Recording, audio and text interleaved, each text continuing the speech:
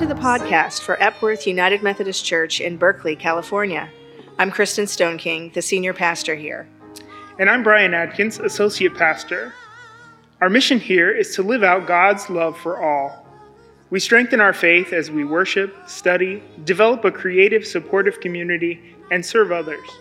Our podcast blends a taste of the music that we experience here in worship on Sunday mornings, along with a scripture reading and a message. More than life to me. Ooh, and I your life beside thee. You in heaven but thee. Savior, in my heart will cry.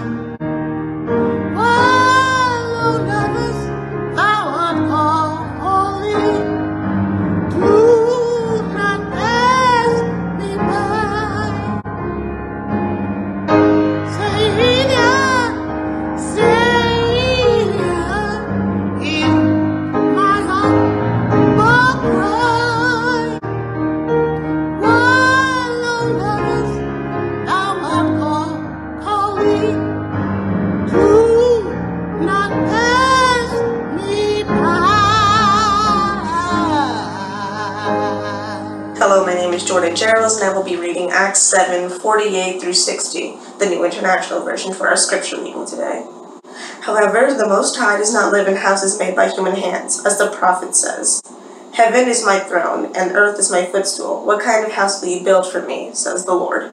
Or where will my resting place be? Has not my hand made all these things? You stiff-necked people, your hearts and ears are still uncircumcised. You were just like your ancestors. You always resist the Holy Spirit.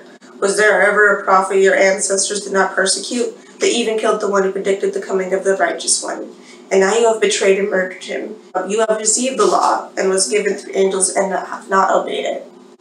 Stoning of Stephen. When the members of the Sanhedrin heard this, they were furious and gnashed their teeth at him. But Stephen, full of the Holy Spirit, looked up to heaven and saw the glory of God, and Jesus standing at the right hand of God. Look, he said, I see the heaven open and the Son of Man standing at the right of God. As they covered their ears, yelling at the top of their voices, they all rushed at him, dragged him out of the city, and began to stone him. Meanwhile, the witnesses laid their coats at the feet of a young man named Saul. While they were stoning him, Stephen prayed, Lord Jesus, receive my spirit. Then he fell on his knees and cried out, Lord, do not hold this sin against them. When he had said this, he fell asleep. Thank you.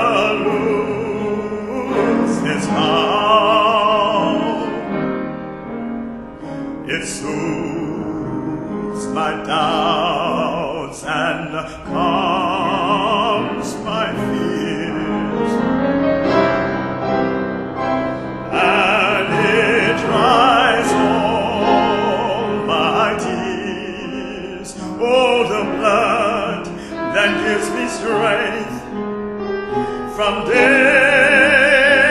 to day, it will never lose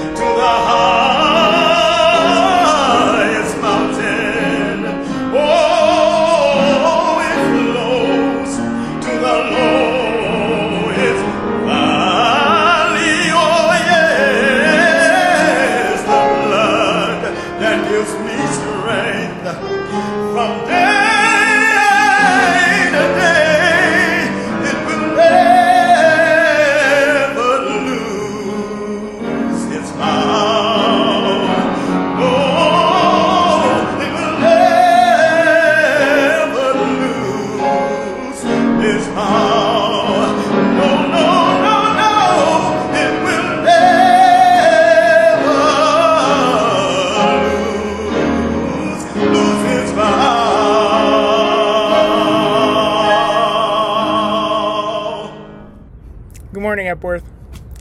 I have to confess two things to you. The first is that I recorded my entire sermon without pressing record. And the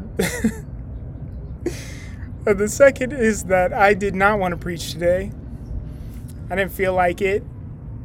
But I know that my reticence to preach is a function of my privilege. I know that as I preach today, I need to address the death of George Floyd and the demonstrations that have followed. And so as I begin, my prayer, as always, is that the good news be heard through me or in spite of me. I have wondered, what can a white man say during this time? I can't speak to the experiences of black people, but I can speak to my white brothers and sisters and try to imagine together where God is at work today. I admit I have to fight the desire to disengage. I don't want to watch the videos of the protests. I don't want to read the news.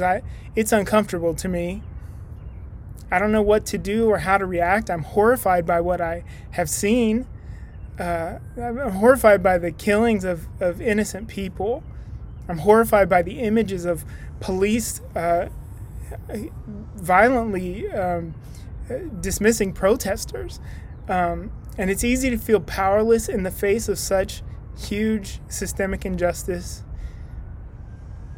But we have to use our platforms. And this is my platform. I'm a minister of the gospel of Jesus Christ. And even if I don't have anything to say or know what to say, the word of God speaks. And I have to trust that. Some of us are struggling to place the news we're hearing in context. As we've seen people pouring out into the streets, raising their voices, there's a flood of emotions. We recognize that our lenses filter our view, and the media spins the story, many of them focusing on looting and vandalism rather than on the cause of the outrage, the systemic injustice. Deflect, deny, and divide. We know that these are the tools and the ways of the empire. Why is the empire so threatened? That we might see and know each other. Who is it that wins when we are divided? In Acts chapter 7, we read the story of Stephen. He was the early convert to Christianity, a young man excited about the good news he had heard.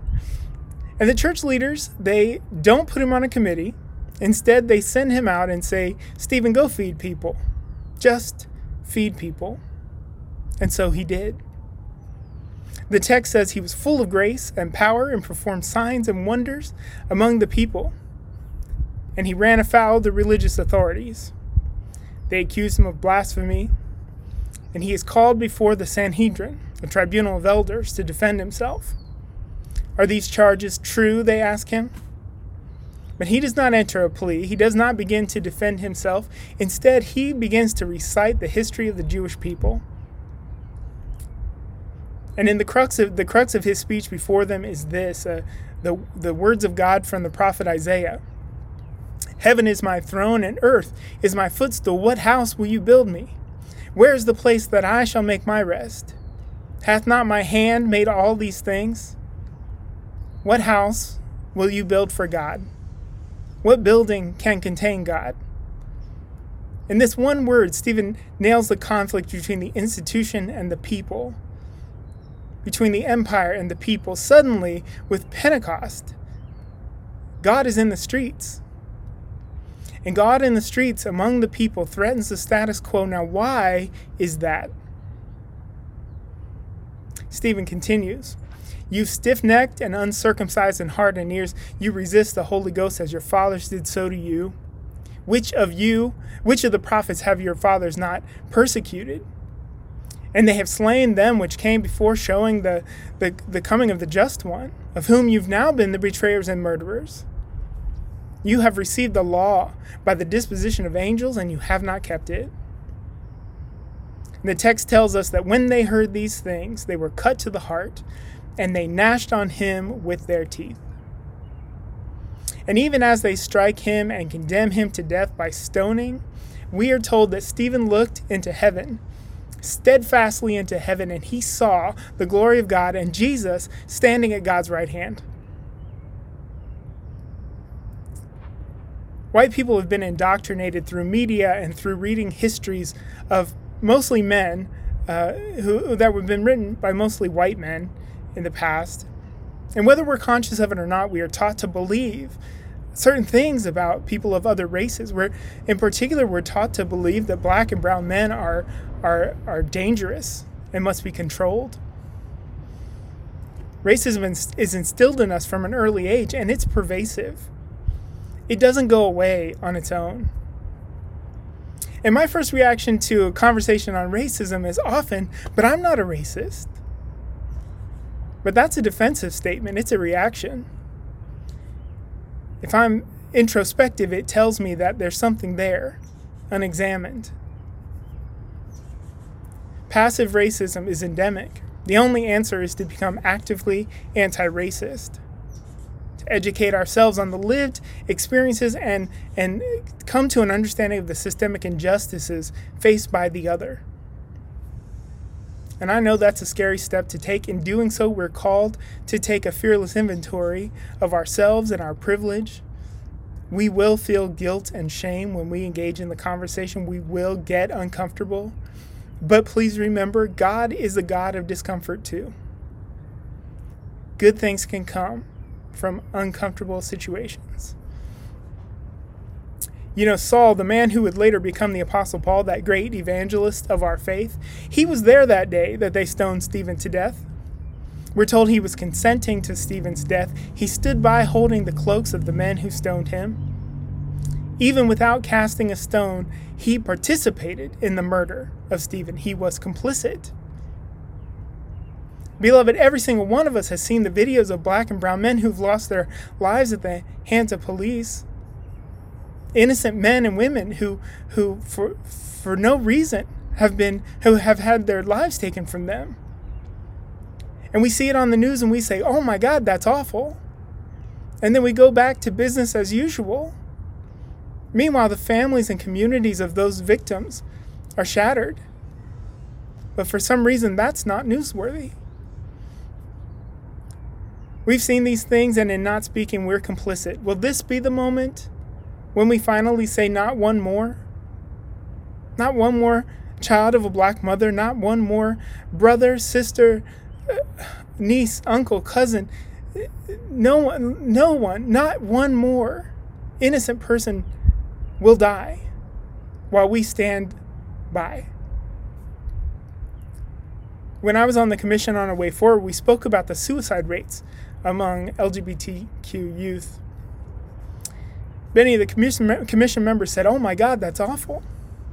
And then proceeded with their plans to make the church white and straight again. And there was a moment early on when I broke down. It was during a time when my own sister, who is black and queer, had recently attempted suicide. I thought of her and of queer people in my life that I had lost to suicide over the years. And I told my colleagues, if I thought that it would prevent one more death, if I thought it would prevent one more queer young person from taking their own life, I would burn the United Methodist Church to the ground and scatter the ashes. I still would. Can we say the same thing about one more black life lost? Would we burn down the institution to save just one? Black Lives Matter put out a tweet this week that reminded us that Jesus left the 99 and went after the one because it was the one who was in danger. Yehuda Bauer, who's a scholar who studies the Holocaust, he suggested that we add 3 commandments to our list of 10. He would add, thou shalt not be a perpetrator, thou shalt not be a victim, but above all, thou shalt not be a bystander. It's time to repent, to recognize our racism, our resistance to becoming anti-racist, repent of being bystanders. We repent of not living up to our United Methodist baptismal vows, to renounce evil and oppression in all their forms, and to accept the freedom and the power that God gives us to resist evil, injustice, and oppression. Have we accepted that power and that freedom and the responsibility that comes with it? Repentance itself is not enough. We have to act on it. Repent and then go back to the status quo is a hollow act. We have to act on that repentance. We have to change something about who we are and how we live our lives. We have to be more honest with ourselves than we have ever been. Now let's go back to Stephen for a moment. As I said, the Word of God speaks.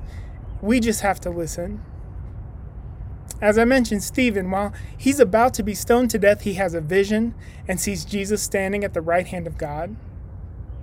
And as I read that line for the 1,000th time in my life, I suddenly thought, that's strange. Stephen sees Jesus standing. You see, everywhere else in the Bible, when Jesus is described after his ascension, he is described as being seated at the right hand of God, seated. But Jesus, here in this one solitary instance, Jesus is seen to be standing. And I can't help but wonder, what was it that got Jesus to his feet? What caused Jesus to rise up and bear witness? I have to believe that he saw something in Stephen that compelled him to get up. He could not remain seated. He stood with Stephen. Now, in this story, Jesus does not strike dead the men who are casting stones, but nonetheless, he bears witness. He sees the man, he sees his faith, he sees his hurt, he sees him speaking truth to power, and in seeing these things, he rises to his feet in solidarity. Didn't Jesus tell us the stones would speak? The stones are speaking in this story. When we are silent, the stones will speak. We might also say the fires will speak. The tear gas will speak. The blood will speak. We have to decide if we're going to be Saul, through silence, being complicit in the oppression of a person or a people, or are we going to be the body of Christ that musters the strength and finds a way, leans into our discomfort, and rises up? What can we do? Bishop Gregory Palmer, the bishop of the West Ohio Conference of the United Methodist Church, says this: are you prepared to challenge racism and supremacy in all the places you see it, hear it, and experience it? Racism and supremacy is more rife than what may finally make it into the news cycle. It is historic, accumulated, systemic, institutional, and personal. It is everywhere, all the time. What can we do? Black organizations that are participating in this movement tell us that we can listen with cultural humility, believing that people know the solutions to their own problems. We can educate ourselves. There's a plethora of resources on anti-racism. Recognize that racism is a white people problem. Just like homophobia is a straight people problem, just like ageism is a young people's problem, just like misogyny is a man's problem. We can speak up and join in protests, use our platforms to advocate and educate those around us. We can call for the prosecution of police who murder Black and brown people. We can support organizations on the front lines. We can contribute to the funds that help pay bail for protesters who are arrested. And we can advocate for change through the political system that we have, hold our elected officials accountable, and vote, and advocate for voting rights for everybody.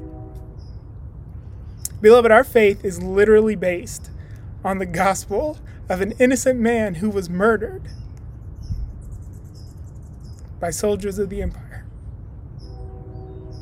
This is the test of our faith. Not whether we believe that Jesus died and rose again, but whether we believe that we are called to do the same thing. Reverend Frederick Oler says this: demagogues of every sort have always counted on our fears to make us afraid and to scare us into submission. Politicians and preachers, commissars and evangelists make people afraid of what will happen to them, afraid of death, and therefore afraid of life.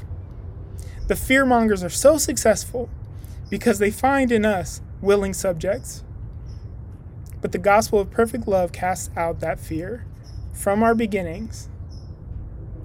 And in the meantime, we ask God to help us move from petty fears to better ones. If we cannot be fearless, let us choose better ones, from fears of hell to admissions of joylessness, from quaking before opinions and modes and fashions to fearing the loss of our integrity. Better fears. Let's choose not to fear tyrants, but rather to fear the loss of our voices, the loss of authenticity, the loss of our integrity, and yes, the loss of just even one more innocent life. Our hope is always and only in the risen and rising Christ. We have that good news. Once we know that Christ stands with us, we can share that good news with others. Christ stands with you. When you speak up for what you believe in, when you speak truth to power, Christ stands with us, always, all the time, and everywhere. Thanks be to God.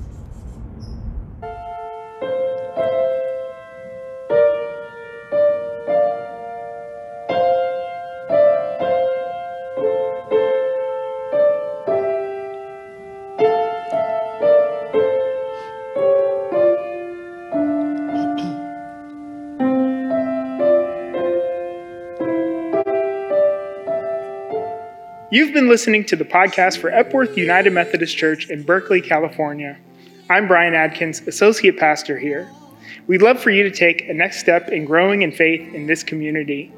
If you are here in Berkeley, Epworth's worship is at 10 a.m. on Sunday mornings at 1953 Hopkins Street, at the corner of Napa and Hopkins. And I'm Senior Pastor Kristen Stoneking. If you connect to our podcast from further away, we would invite you to visit our website, epworthberkeley.org. We'd invite you to keep seeking to grow in faith and to stop by the next time you're in Berkeley. Be my God.